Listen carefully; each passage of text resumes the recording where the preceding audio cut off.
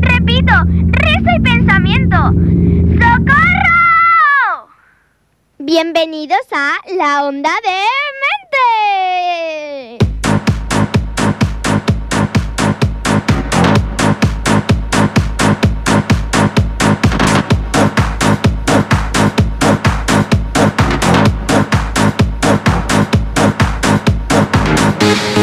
Ha llegado el momento del espacio de radioteatro más demencial de Ripollet Radio. Bienvenidos a La Onda D-Mente.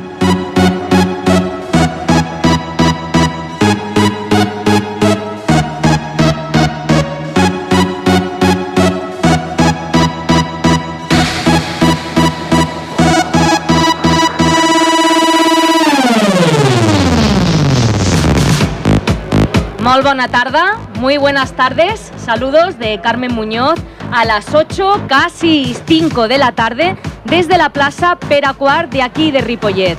Es un placer para la Onda D-Mente poder participar una vez más en esta programación especial que Ripollet Radio ha preparado para Festa Major. Estamos encantados de llevarles de nuevo nuestro especial radioteatro hasta todos los rincones desde donde nos estén escuchando a través de las mágicas ondas de la radio. Estamos de fiesta, compañeros. Buenas tardes. Buenas tardes. Aida García. ¿Qué tal? ¿Cómo estás? Muy bien. ¿De festa? De festa. Carlos Sánchez. Bona tarda a tothom. Alex Ponce. Muy buenas. Bienvenido. Muchas gracias. Sobre todo, bienvenido. Muchas gracias, estoy muy Nuestra contento. nueva incorporación. Sí, sí. Nuestra nueva sorpresa. Estoy muy contento para la de estar nueva aquí. temporada. Hoy vengo La que va a sereno. pillar. Hoy vengo sereno No porque está preparado. soy muy profesional y he pensado que el primer día voy a venir sereno. Los otros días ya no lo sé, pero O sea bueno. que no vienes borracho, vienes No, sereno. hoy muy bien. Alcohol nada más. Bueno, esto va a sonar muy mal lo que voy a decir, pero en este programa estábamos muy falto de hombres. Sí, es verdad, es verdad. Estábamos muy faltos de voces masculinas, Sí. así que nos vienes genial, Muy bien, Alex. gracias. Un placer. Bueno, pues ahora mismo, señoras, señores, el ambiente que se vive desde aquí, desde esta carpa de Ripollet Radio, el ambiente está impregnado de alegría, de ilusión y de muy buena energía, de gente que está dispuesta a disfrutar de esta festa mayor y, ¿por qué no?, de gente a la que seguro que harán una breve paradita para acompañarnos en estos minutos que tenemos por delante hasta las 9 de la noche. Así que todos podremos pasar unos momentos muy divertidos juntos. Señoras, señores, es el momento de levantar el telón en esta festa mayor. ¿Están preparados para disfrutar? Pues que empiece la función.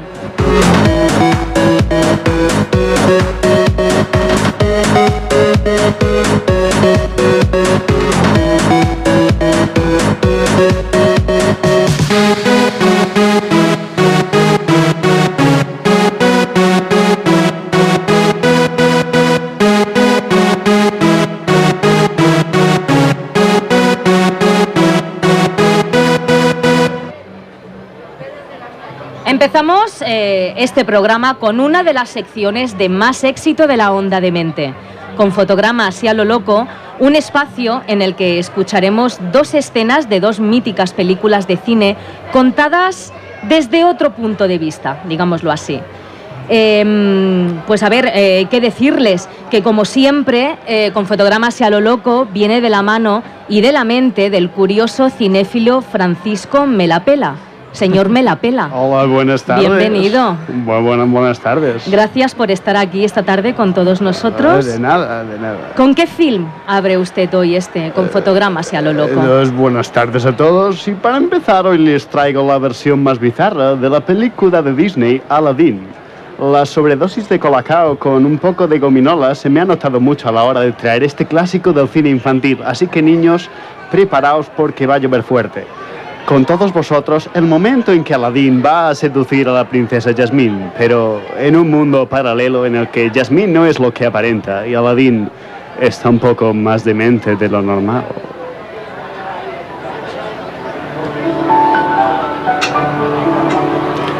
Aladdin está en una encrucijada moral.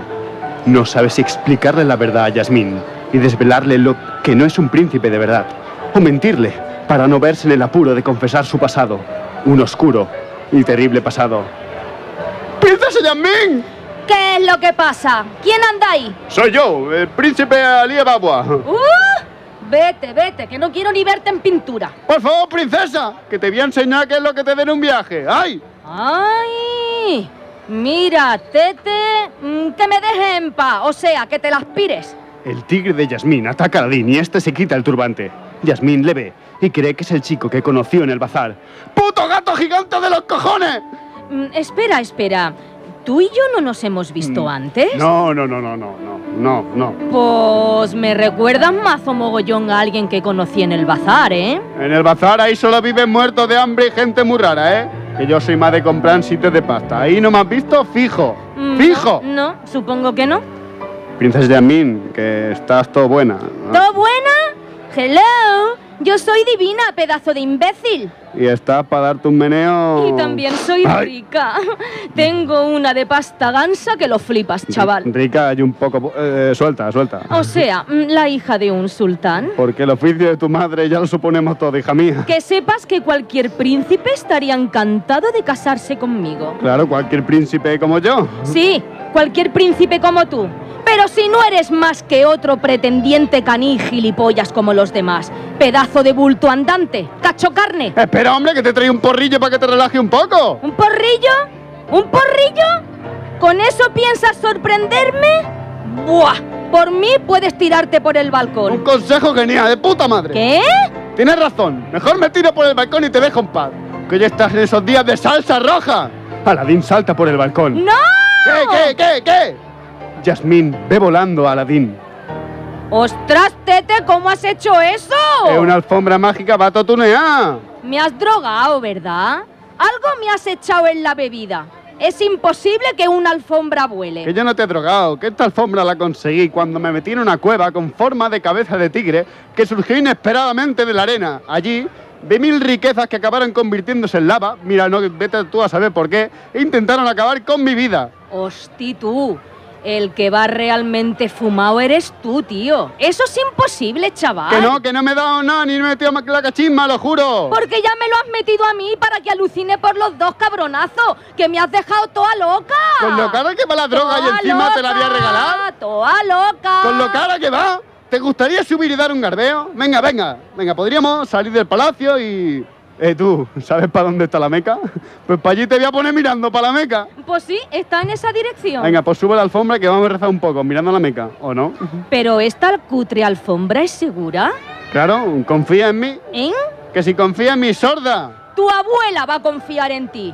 ¡Papá! ¡Que este príncipe me ha drogado! Y me quiere secuestrar para hacerme cosas muy raras. Joder, a ver si dejas de traerme gilipollas ya de una puñetera vez. Y me traes a alguien que esté todo buenorro y macizorro y merezca la pena de verdad. Un cachas musculoso con tatuajes por todo el cuerpo, de esos que te miran y se te caen hasta las bragas. Joder, papá, tampoco te pido tanto, papá. El tigre este es una mierda. Papá. Jo, ya se ha ido, no me escucha. Papá.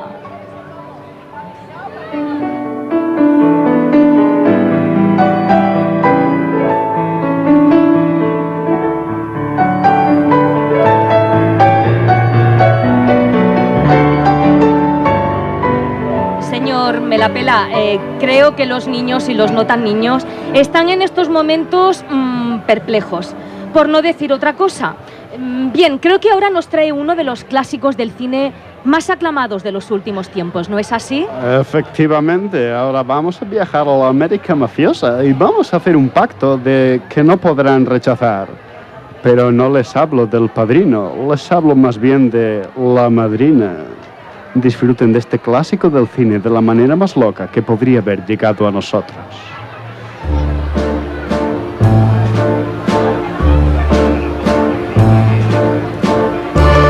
Creo en España. España hizo mi fortuna y le he dado a mi hija una educación española. Le di libertad, pero la enseñé a no deshonrar a su familia. Conocí a un muchacho. No era español. Iba al cine con él. Volvía tarde. Nunca protesté. El mes pasado la llevó de paseo con otro amigo suyo. La hicieron beber whisky. Después, trataron de leer Aristóteles con ella. Ella se resistió. Defendió su honor y entonces Le dijeron que era una garrula sin remedio y la forzaron a leer. Cuando llegué a casa, tenía la mirada perdida. Hablaba de filosofía. Parecía que pensaba. No podía ni llorar a causa del dolor de usar el cerebro. Pero yo sí, porque lloré. Ella lo era todo en mi vida. Una copia de Belén Esteban. Preciosa. Y ya nunca volverá a serlo. Perdona. Yo fui a la policía como un buen español. Los dos tipos fueron procesados, pero ya se sabe cómo está la puta justicia española. No encierran a Bárcenas, van a encerrar a dos colgados que piensan. El juez suspendió la condena y yo me quedé en la sala como un imbécil, mientras esos dos canallas se reían diciendo no sé qué de Kant y Schopenhauer. Y yo le dije a mi mujer, la justicia nos la hará doña Corleone. ¿Pero por qué acudiste a la policía y no viniste a mí primero? Que tengo que pagar, no importa lo que sea, pero ayúdeme en lo que le pido. ¿Qué quieres? Mándelos a una edición de Gran Hermano y enciérrelos de por vida. Eso no puedo. Le daré lo que me pida. Nos conocemos de hace muchos años y por primera vez piensas pedirme ayuda. Ya casi no me acuerdo de cuando dejaste de invitarme a tu casa a liarnos unos canutos. Y creo que mi marido es padrino de tu hija. Pero hablemos claro. Nunca has querido mi amistad. Te asustaba tener amistad con nosotros. No quería correr ningún peligro. Entiendo. Tu paraíso era España. Tenías tus realities, la vida de pringao te iba bien, creías en los partidos políticos y en sus programas de circo. Y no me necesitabas. Pero ahora vienes a mí a decir, doña Corleone, quiero justicia. Y vienes a pedir sin ningún respeto. No como un amigo, ni siquiera me llamas madrina. En cambio, vienes a mi casa, el día de la Champions, pidiendo que encierre a esos dos filósofos en la casa de Gran Hermano. Lo que pido es justicia. Eso no es justicia. Tu hija aún puede parecerse a Belén Esteban. ¿Tú has visto lo fea que es? Quiero que sufran como ella. ¿Qué tengo que pagar? Bona perra, bona perra. ¿Qué he hecho yo para que me trates con tan poco respeto? Si hubieras cuidado de nuestra amistad y te hubieras venido conmigo de compras y luego de botellón extremo, los que han hecho pensar a tu hija lo habrían pagado con creces.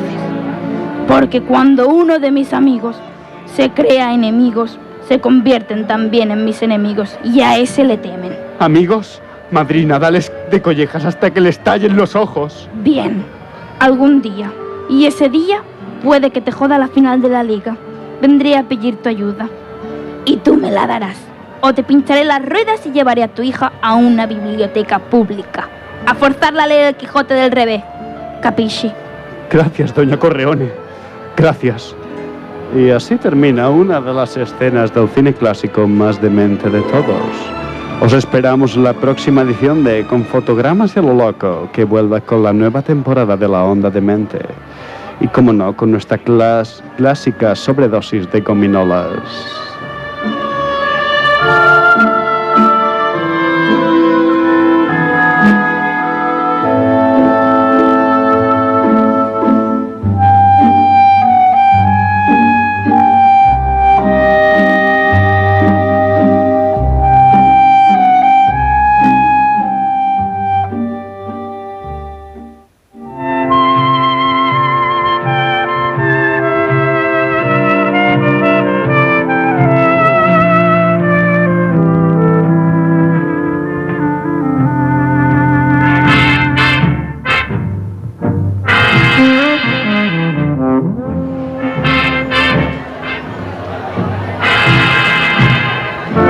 Consultorio de Candela Francis.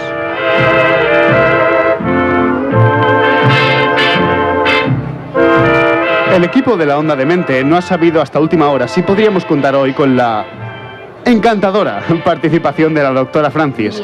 Pues como sabrán nuestros fieles seguidores, tiene unos asuntillos pendientes de resolver con la justicia. Sí, asuntos. Será ingresar en prisión. Rezábamos para que ese ingreso se realizara antes de Festa Mayor y librarnos así de ella. Pero no, incluso cuando esté en prisión, hemos sabido por la dirección de Ripollet Radio que volveremos a tenerla, nos guste o no. ¡No! Es nuestro programa de radio. Dime que no es cierto, no puede ser. Que ya llega. Uy. Hombre, doctora Francis, buenas tardes. Hola. Pensábamos que estaba de vacaciones en la sombra. Muy gracioso, querido. Muy gracioso. Muy buenas tardes, estimados oyentes y amigos todos. Encantada una vez más de poder estar con todos ustedes en este programa especial de Festa Mayor, aquí en el corazón de la Rambla, ante las atentas miradas de este público tan entregado. Que sí, que corte el rollo, que solo tenemos una hora de programa. Increíblemente, hemos recibido muchas peticiones para que la doctora Francis recupere un tema que trató hace pocos meses. Efectivamente, sí, efectivamente, bonita. Hoy voy a volver a abordar un problema que afecta al 60% de los matrimonios. Ya verás. La operación terapia de hoy está centrada en el eterno conflicto entre suegras versus nueras y yernos. Ya lo dice el dicho, madres absorbentes, suegras repelentes. Mal rollo, mal rollo. Me acompañan hoy varias familias compuestas de hijos, yernos, nueras y por supuesto de las queridas suegras. Espero que por unos minutos reine la armonía para que puedan explicarnos sus experiencias y todo aquello que les pase por la mente. Uy, si yo contara lo que me pasa por la mente, qué poquito iba a durar la morsa de mi suegra. ¡Morsa, que era una morsa! Dice la sabiduría popular que una madre y un hijo caben en un ser hijo, pero una suegra y una nuera no caben en una era. Pues claro, doctora, pero ¿ha visto usted a la ballena de mi nuera? ¡Ay, por los clavos de Cristo! ¡Qué bajo ha caído mi Jonathan! Con la de gachis que se lo rifaban, que me lo quitaban de las manos, y se lo ha llevado la Michelin. Señora, que me llamo Marilyn, no Michelin. No, yo pensaba que era Michelin. Ella está más guapa, leche. Ay. Que cuando abre la boca sube el pan. Y tú, Johnny, defiéndeme un poquito, ¿no? A ver, mamá, que yo quiero a la Marilyn. ¿Pero yo qué es lo que he dicho? Ah, mamá, que ha venido muy guapa la radio. Ay, mamá, que te quiero. ¡Mua! Algo que no olvidaré jamás, que transmitió una profesora en uno de mis cursos de posgrado hace ya muchísimos años. ¡Ay, qué tiempos aquellos! Bueno, lo que nos dijo es que cuando nos casamos, lo hacemos no solo con la esposa, sino también con toda su familia. Y eso es fuente de no pocos conflictos. Muchos matrimonios están formados por 3 miembros, pues la suegra es el tercero en discordia. El mito de la suegra controladora y metiche, que tiene que llevar las riendas de su vida y la de los suyos, se hace realidad. Tiene usted toda la razón, ilustre doctora Francis. Desde que me casé con Pepi, mi madre ya no es la misma. Pues no, jamás volveré a ser la misma. Ni te perdonaré que te hayas casado con la andrajosa de la criada. No quiero saber nada de vosotros. Never the never. Pero madre. Baronesa Piluca de Mechas y Boca Chanclas, buenas tardes. Tengo entendido que ha desheredado a su hijo. Por supuesto, mi Federico no verá ni un céntimo de mi patrimonio, ni del nacional ni del de Suiza.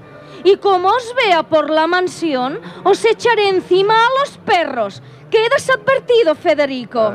Pero madre, hombre, sé un poco comprensiva. Ay, señores. El problema real en la pareja empieza no cuando la suegra dispara por primera vez o cuando te echa a los perros, sino cuando es el hijo quien no defiende a su compañera. A veces se da que ante situaciones de conflicto con la familia, el hijo o la hija se posiciona de forma invariable de parte de su sangre, responsabilizando de todo conflicto a su pareja. Eso me pasa a mí, doctora. Mi mujer solo hace caso de todo lo sabe de su madre, eso. Todo lo que ella dice va a misa. Se entromete en todo, en lo que comemos, en el papel de váter que gasto, en cómo le como ¡Que ya no puedo más! Y no se muere la vieja asquerosa, ¡no se muere! Amigo, ya lo dice el dicho, bicho malo nunca muere. Este es un claro caso en el que la suegra toma decisiones sin tener en cuenta al matrimonio. Pues imagínese cuando la suegra se traslada a vivir a tu domicilio sin consultar con nadie. ¡Hala! Así, por las buenas. Si te parece bien, perfecto. Y si no, pues te jodes. Mira, bonita, yo estoy en casa de mi hijo, que para eso le di la entrada del piso. Que el cuerpo que tiene no se lo has dado tú, sino yo. con mucho esfuerzo y con mucho sacrificio. Y ya me puedes ir tratando como a una reina, porque si no, te voy a hacer la vida imposible, pelleja. ¡Que me has quitado a mi niño! ¿Lo han oído? Me tiene amenazada. Cualquier día no amanezco viva. Amor, no exageres, que mamá te quiere como una hija. En cambio, tú nunca te has esforzado en llevarte bien con ella. En este caso, este joven y ciego marido apoya a su madre sin tener en cuenta los posibles errores que su madre pueda cometer con su pareja, argumentando que ella está exagerando la situación y que es ella la que tiene un problema. Mi madre nunca haría nada en contra de nuestro matrimonio. Además, ella solo quiere lo mejor para mí. Seguro. Ahora seguro. viene la fase esa en el que él negará el suceso de la amenaza y pondrá a su mujer en una situación casi de locura transitoria. Te inventas las cosas que da gusto. Creo que al final tendré que darle la razón a mamá, cuando en su día me advirtió que estabas loca. Solo haces que atacar a mi pobre madre. ¡Quiero el divorcio! ¿Cómo? No me lo puedo creer. Nunca me defiendes. ¡Qué bien! ¡Por fin! ¡Oh, por fin! ¿Mamá? El nunca me defiendes es la frase más repetida en un matrimonio. Es el argumento que martillea a la pareja y, como en este caso, llega a destrozarla. Ay, señores, qué complicado es este tema. Sobre todo cuando las suegras se sienten amenazadas porque percibe a la nuera como la persona que intenta romper el vínculo madre-hijo para arrebatarle su afecto. Y esto no tiene por qué ser necesariamente así, queridas suegras. Piensen que las relaciones entre ustedes y sus nueras no están condenadas al fracaso. ¿O sí? Todas las nueras tendrían que estar muertas. Robahijos, sanguijuelas, cazamaridos, que son todas una pandilla de sacacuartos, chupasangres, casquivanas, que se lían con el primero que pasa. Tendrían que fusilarlas a todas, ¡a todas! Esto con Franco no pasaba. A mí mi suegra me hace la vida imposible. Me juzga constantemente y me hace sentir insignificante. Es una tirana. Me llama a altas horas de la madrugada para fastidiarme. Finge enfermedades. No sabe qué hacer para llamar la atención de su hija. Las malas relaciones, como en este caso entre suegra y yerno, pueden acabar resultando en una guerra en la que no hay bandos ganadores, sino perdedores. La solución solo la tiene el matrimonio. No deben dejar que terceros estropeen su relación. Conozco muchas madres absorbentes que causan mucho daño con su actitud castrante sobre el hijo. Eso fue lo que le pasó a usted, ¿verdad? Pues sí, yo lo viví en primera persona. Yo también tuve una suegra. Durante años sentí el repudio de mi suegra. Sufrí su dominio implacable. Avisé a mi pareja de la influencia que sobre él ejercía la bruja de su madre, pero... No sea falsa, que no me creo sus lágrimas de cocodrilo. Doctora, háblenos de nuevo de su historia. ¿Qué fue lo que pasó? A ver si ahora va a resultar que es ella la que necesita terapia. Seguro. Veréis, en mi etapa de profesora en la universidad me enamoré de un alumno mucho más joven que yo. Fue maravilloso, hasta que conocí a la arpía de su madre. La relación con mi pareja se fue deteriorando día a día y acabó siendo enfermiza. Mi suegra me odiaba y constantemente me echaba en cara que yo era más vieja que su hijito. Me envidiaba por tantas cosas que yo había logrado en la vida. Cosas que ella no habría logrado jamás. Claro, sí, seguro. Sí. Yo no elegí a mi suegra. Ella fue parte del paquete que venía con el paquete. Bueno, que venía con mi pareja, vamos. Acabó por golpearme. No puedo creerlo. ¿Usted, una mujer maltratada por su suegra? Venga, va. Era una celosa patológica, con brotes psicóticos, que ya no sé lo que digo. A lo madre de psicosis. Siempre llevaba un cuchillo en la mano y no era para pelar patatas. Ay, sufría el síndrome del nido vacío desde que su hijo se marchó de casa para vivir conmigo una historia de amor apasionada. ¿Y pudo solucionar el problema? Sí, claro, afortunadamente sí. Utilizando la comunicación, ¿verdad? Sí, hombre, con lo loca que está. Joder, qué miedo. Solucioné el problema invitándola a vivir con nosotros. ¿Cómo? Pues sí, invitándola a vivir con nosotros. Bueno, es que si no puedes vencer al demonio en su terreno, pues llévalo al tuyo. Jugando en casa serás más fuerte. Ella se vino encantada, la muy perra.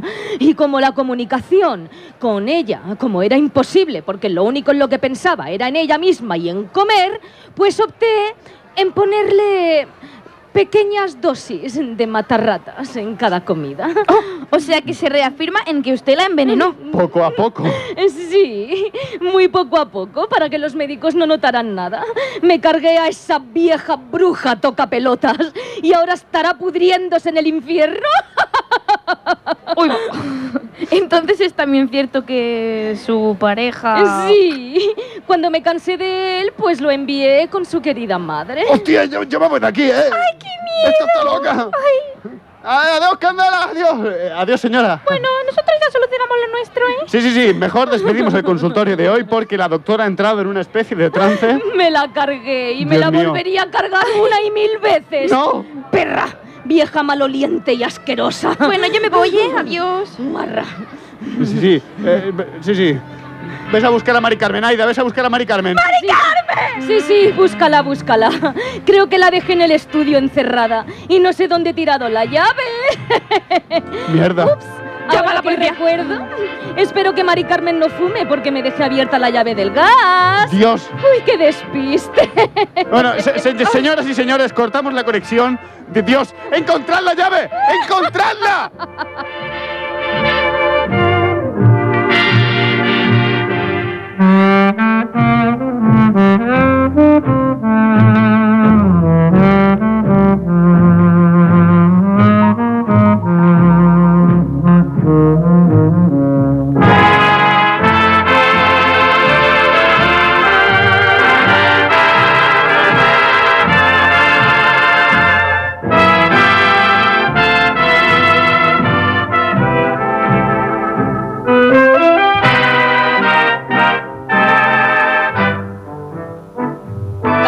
Para hoy, para estrenar una de las nuevas secciones que este equipo ha creado para la 4ª temporada de la Onda D-Mente.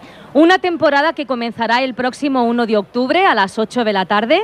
Así que ahora es el momento ideal para presentarles ¿Cuánto cuento cuenta el tupper? Una sección en donde programa a programa teatralizaremos un cuento clásico muy conocido por todos, pero que poco a poco irá tomando una forma muy distinta a la real. Verán, lo explico.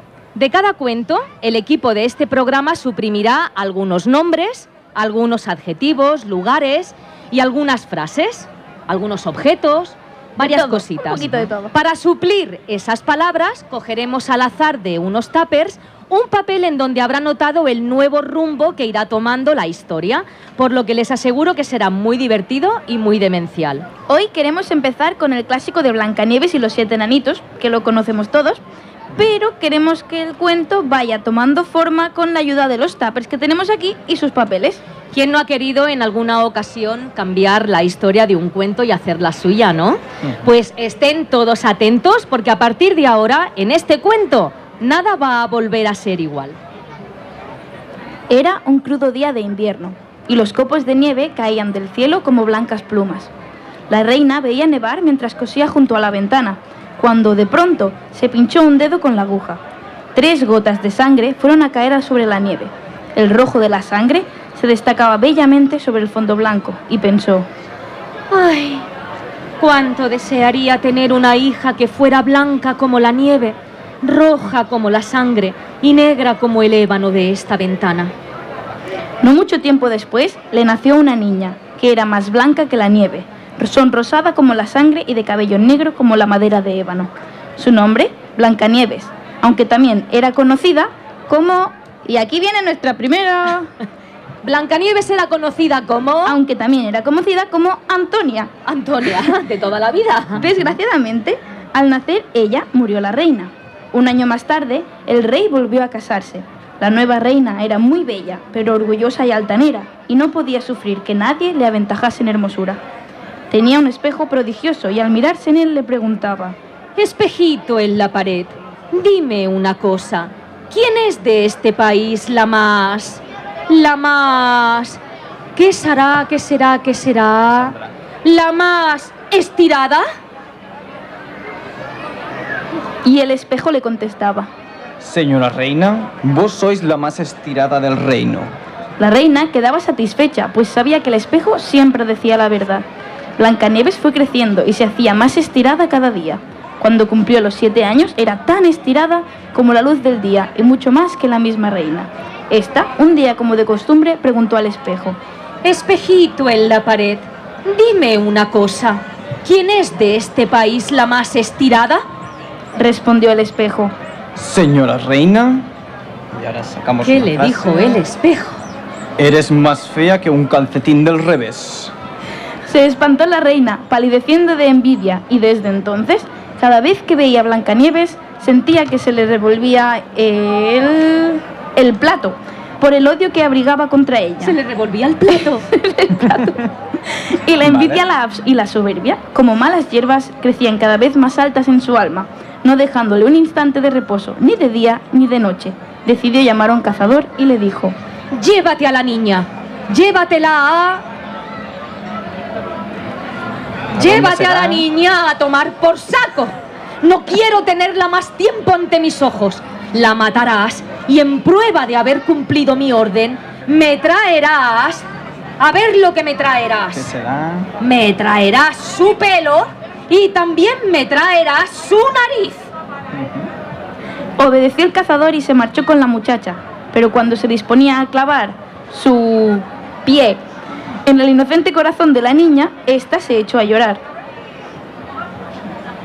¡Piedad, buen corazón! Cazador, dejadme vivir. Juro que... ¿Qué es lo que jura? Que no me pises lo fregado. Que no me pises lo fregado en mitad del bosque. Sí. Estaría fregando, bueno. Y Blancanieves, y Antonia la Blancanieves, era tan... ¿Cómo era? Era tan estirada que el cazador, apiadándose de ella, le dijo: Vale, pero... No me pises el fregado, ni tampoco... Pero... Tienes cara de sapo.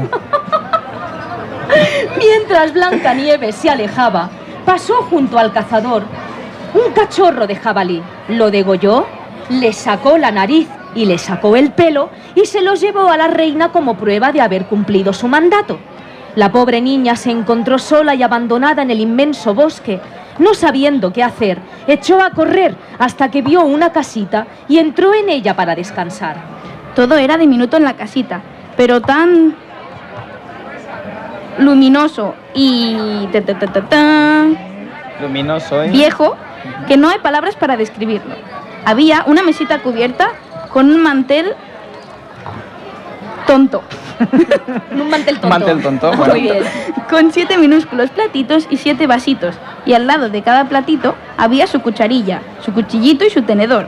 Alineadas junto a la pared se veían 7 camitas con sábanas sucias. Con sábanas sucias. Viejo, sucio, tonto. Todo. Vaya casa.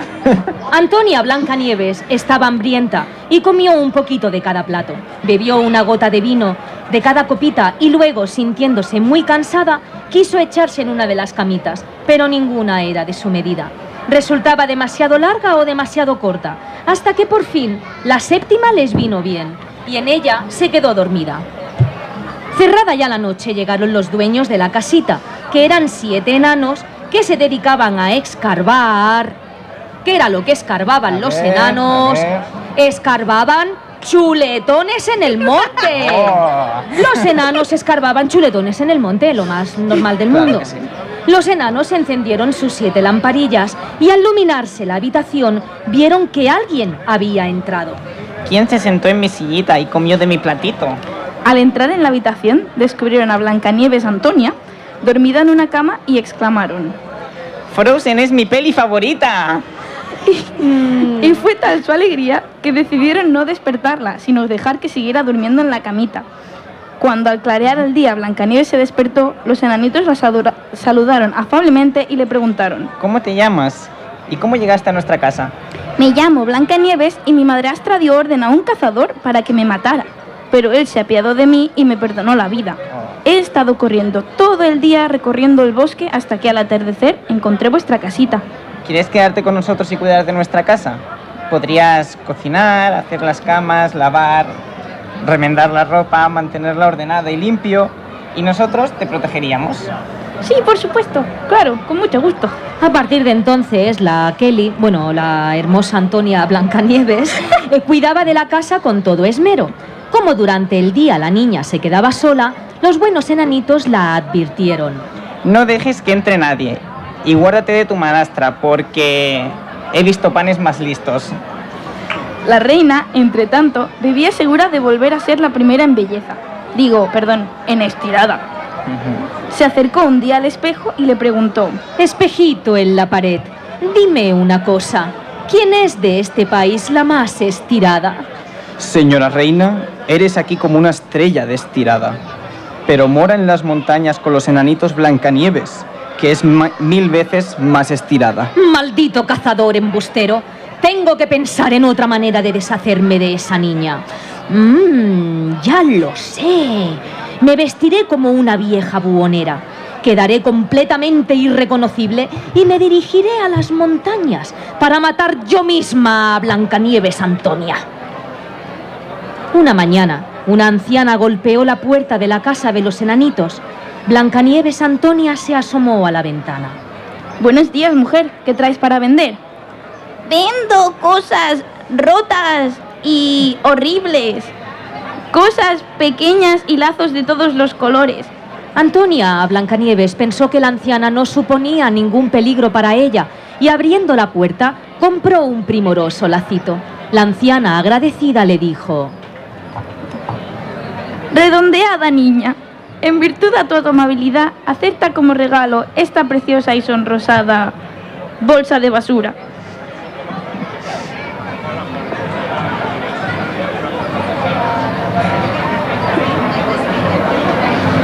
Cómela, está jugosa y sabrosa, recién cogida del árbol. Una bolsa de basura del árbol. Yo ya no entiendo nada ya. Bueno, lo que Blancanieves no podía imaginar es que contenía un veneno, la bolsa de basura, contenía un veneno de lo más virulento y que solo un bocado significaba la muerte segura. Cuando le dio un mordisco a la bolsa de basura, cayó sin sentido al suelo. La vieja anciana se tornó en la reina malvada y contempló a Blancanieves con una mirada de rencor. Blanca como la nieve, roja como la sangre, negra como el ébano. Esta vez no te resucitarán los enanos ni nadie, vamos, maldita niña. La reina se alejó precipitadamente de allí por temor a ser descubierta. Ya anocheciendo, regresaron los 7 enanos. Imagínense su susto cuando vieron tendida en el suelo a su querida Blancanieves sin moverse, como muerta. Pero, ¿qué ha pasado? Blancanieves, responde, responde. Mientras los enanitos lloraban la pérdida de Blancanieves, la reina llegó a palacio y preguntó a su espejo: Espejito en la pared, dime una cosa. ¿Quién es de este país la más estirada? Señora reina, sin duda vos sois la más estirada del país. En casa de los enanitos todo era tristeza. Colocaron a Blancanieves en un ataúd y por espacio de 3 días la estuvieron llorando. Luego pensaron en darle sepultura. No podemos enterrarla. Mandaremos a fabricar una... ¿Una qué? ¿Que me tienes en ascuas? Una uña. ¿Una uña? Transparente para que todos puedan contemplar su belleza. ¿Una uña transparente? Claro. Uy. Los enanos colocaron a Blancanieves en la caja de cristal o en la uña transparente. Yo ya me he perdido. Y grabaron su nombre con letras de oro. Después transportaron la uña transparente a la cumbre de la montaña y por turnos la fueron velando. Así estuvo la joven mucho tiempo, como dormida, pues seguía siendo blanca como la nieve, roja como la sangre y con el cabello negro como ébano.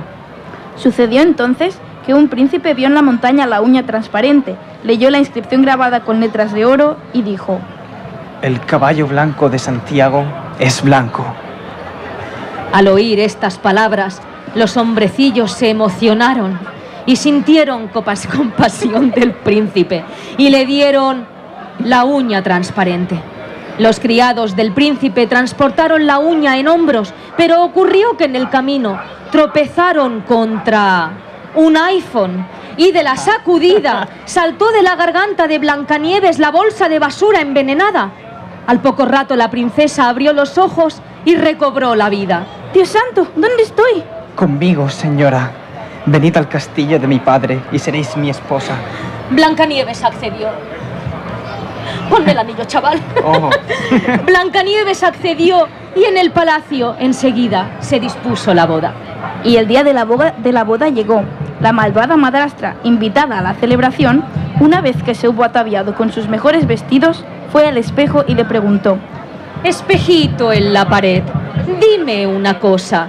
¿Quién es de este país la más estirada? Señora reina, eres aquí como una estrella, pero la reina joven es 1000 veces más estirada. ¡Estúpido espejo del demonio! ¡No puede ser! ¡Yo la maté! ¡Yo lo vi con mis propios ojos! ¡No es ella! ¡No puede serlo! ¡No puede ser! ¡Tengo que comprobarlo! ¿Dónde está mi carruaje? ¿Dónde está? ¡Llevadme hasta ella! ¡Esta vez la mataré con mis propias manos! La malvada mujer llegó maldiciendo al castillo del príncipe. Al entrar en el salón, reconoció a Blancanieves Antonia y se dijo: A ver qué dijo Antonia. Antonia dijo: Hueles mal, chavala. La madrastra salió corriendo del castillo, pero era tal su rabia que la ira la cegó por completo y no pudo ver el precipicio que tenía ante ella. Por él se precipitó y nunca más nadie volvió a saber de ella. Algunos dicen que oyeron su voz mientras se precipitaba por el precipicio mientras decía: Antonia Blancanieves, hueles mal, chavala, pero yo siempre seré la más estirada.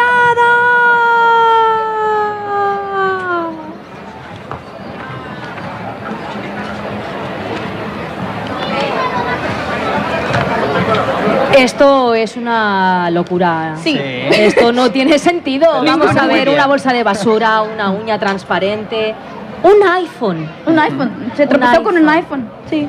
Y los enanitos escarbaban chuletones. Sí, ¿y de dónde van a salir los chuletones? Claro. Si no? En los cuentos no se matan animales. Aida, Se nos ha ido, estás se nos ha mal, ¿eh? Bueno, pues ha llegado el momento de poner ya punto y final al programa de hoy. No quisiera despedirme sin dar las gracias a mis compañeros, a Aida García, a Carlos Sánchez, que ha tenido que irse corriendo porque esta noche tiene una actuación en Sardañola, una actuación teatral, nuestro actor del equipo. Alex Ponce, muchas gracias por estar aquí, tu primera vez aquí con nosotros. Y también a Carlos Muñoz, por supuesto, por sus mezclas musicales. También a Ripollet Radio, por darnos siempre la oportunidad. A nuestro técnico Jordi, que no falla nunca. Y, por supuesto, a nuestros oyentes, a nuestros cómplices y a nuestro público que está aquí hoy. Decirles que la Onda D-Mente regresará el jueves 1 de octubre, en lo que será el inicio de su cuarta temporada ya. 4 ya. Una temporada que mantendrá la misma esencia creativa, divertida y teatral, en donde habrá secciones nuevas incorporaciones y muchas sorpresas. Si quieren comprobarlo, ya lo saben, será el primer jueves de mes, siempre, de 8 a 9 de la tarde en el 91.3 de la FM en Ripollet Radio, nuestra radio. Nos despedimos con un pregón escrito por Aida García desde el recuerdo y desde el sentimiento. Cuando quieras. Este fin de semana nuestro pueblo está de fiesta y nosotros, como ripolletenses, como fieles a nuestra tradición, también. Las fiestas mayores nos unen, y no solo como fiesta familiar, nos unen como pueblo, a nuestra cultura, y nos hace sentirnos orgullosos de ser de donde somos. La fiesta mayor de Ripollet, un año más, sacará a la calle a sus diaplas, a sus llagans, a sus tambores, a sus trabucaeras y a todo lo que la hace única. Hoy, y durante 4 días, celebramos un año más de vivir en un pueblo lleno de tradiciones. Se suele decir que si quieres a tu pueblo, vete lejos. Y yo está claro que me he aplicado el dicho. Después de 2 años sin poder disfrutar de las fiestas de mi pueblo, espero vivir esta con ilusión. Y es que a veces necesitamos alejarnos un poco de las cosas que más apreciamos para poder verlas y apreciar aún mejor su valor desde la distancia. Cada uno de nosotros vive las fiestas a su manera, disfrutando al máximo de todo lo que le ofrecen. Son días de alegría, de disfrute, de amistad, de acogida, de compañía y de participación común. Son fiestas abiertas a todos, a los de dentro y a los de fuera, a disfrutar todos como parte de una cultura. Las fiestas de Ripollet de antes eran muy diferentes a las de hoy. Además, algunos las vivíamos desde la experiencia de los niños, muy distinta a la vivida por los mayores, llena puede de una ilusión muy diferente que no mayor. ¿Cómo no pensar en aquellas atracciones que ya no vienen, como el girasol? En aquellas que nunca nos han abandonado, como el tren de la bruja, o en aquellas que, a pesar del paso de los años, han regresado, como el látigo. ¿Cómo no recordar todos los cambios de emplazamiento que ha tenido, pasando de la calle de l'Amsem Clavé a nuestro recinto ferial actual? O todas las tradiciones que vinieron y se fueron, como el baile del farolillo o la orquesta Maravilla. Tradiciones que, aunque muchos recuerden, a otros, como a mí, nos suena a chino. Y es que nuestra fiesta cambia, evoluciona. Y nos guste más o nos guste menos, todos queremos estar aquí para verla cambiar. Todos queremos estar aquí para unirnos a nuestras familias, a nuestros amigos y, como se dice aquí en Cataluña, fer poble. Es por esa razón que muchos planean que sus viajes y escapadas les permitan estar en el pueblo por fiesta mayor. Y es que, por mucha felicidad que nos traigan nuestras fiestas, también son una señal. Son una señal de que el verano acaba, de que las vacaciones, para los que hemos podido gozar de ellas, ya pasaron y de que, como siempre, nuestras vidas continuarán un año más. Pero no nos pongamos tristes, que la fiesta acaba de empezar. Disfrutémoslas, unámonos y hagamos justicia a la cultura del pueblo para que, cuando acabe, podamos esperar con impaciencia las del año siguiente. Y mientras tanto, vivamos nuestras vidas como si cada día fuera una fiesta mayor, para que el adiós a estas fiestas no sea tan amargo y el hola que vendrá sea tan maravilloso como siempre. ¡Feliz fiesta mayor a todos! Les esperamos. Enhorabuena. Muy bonito. Les esperamos el jueves 1 de octubre a las 8 de la tarde.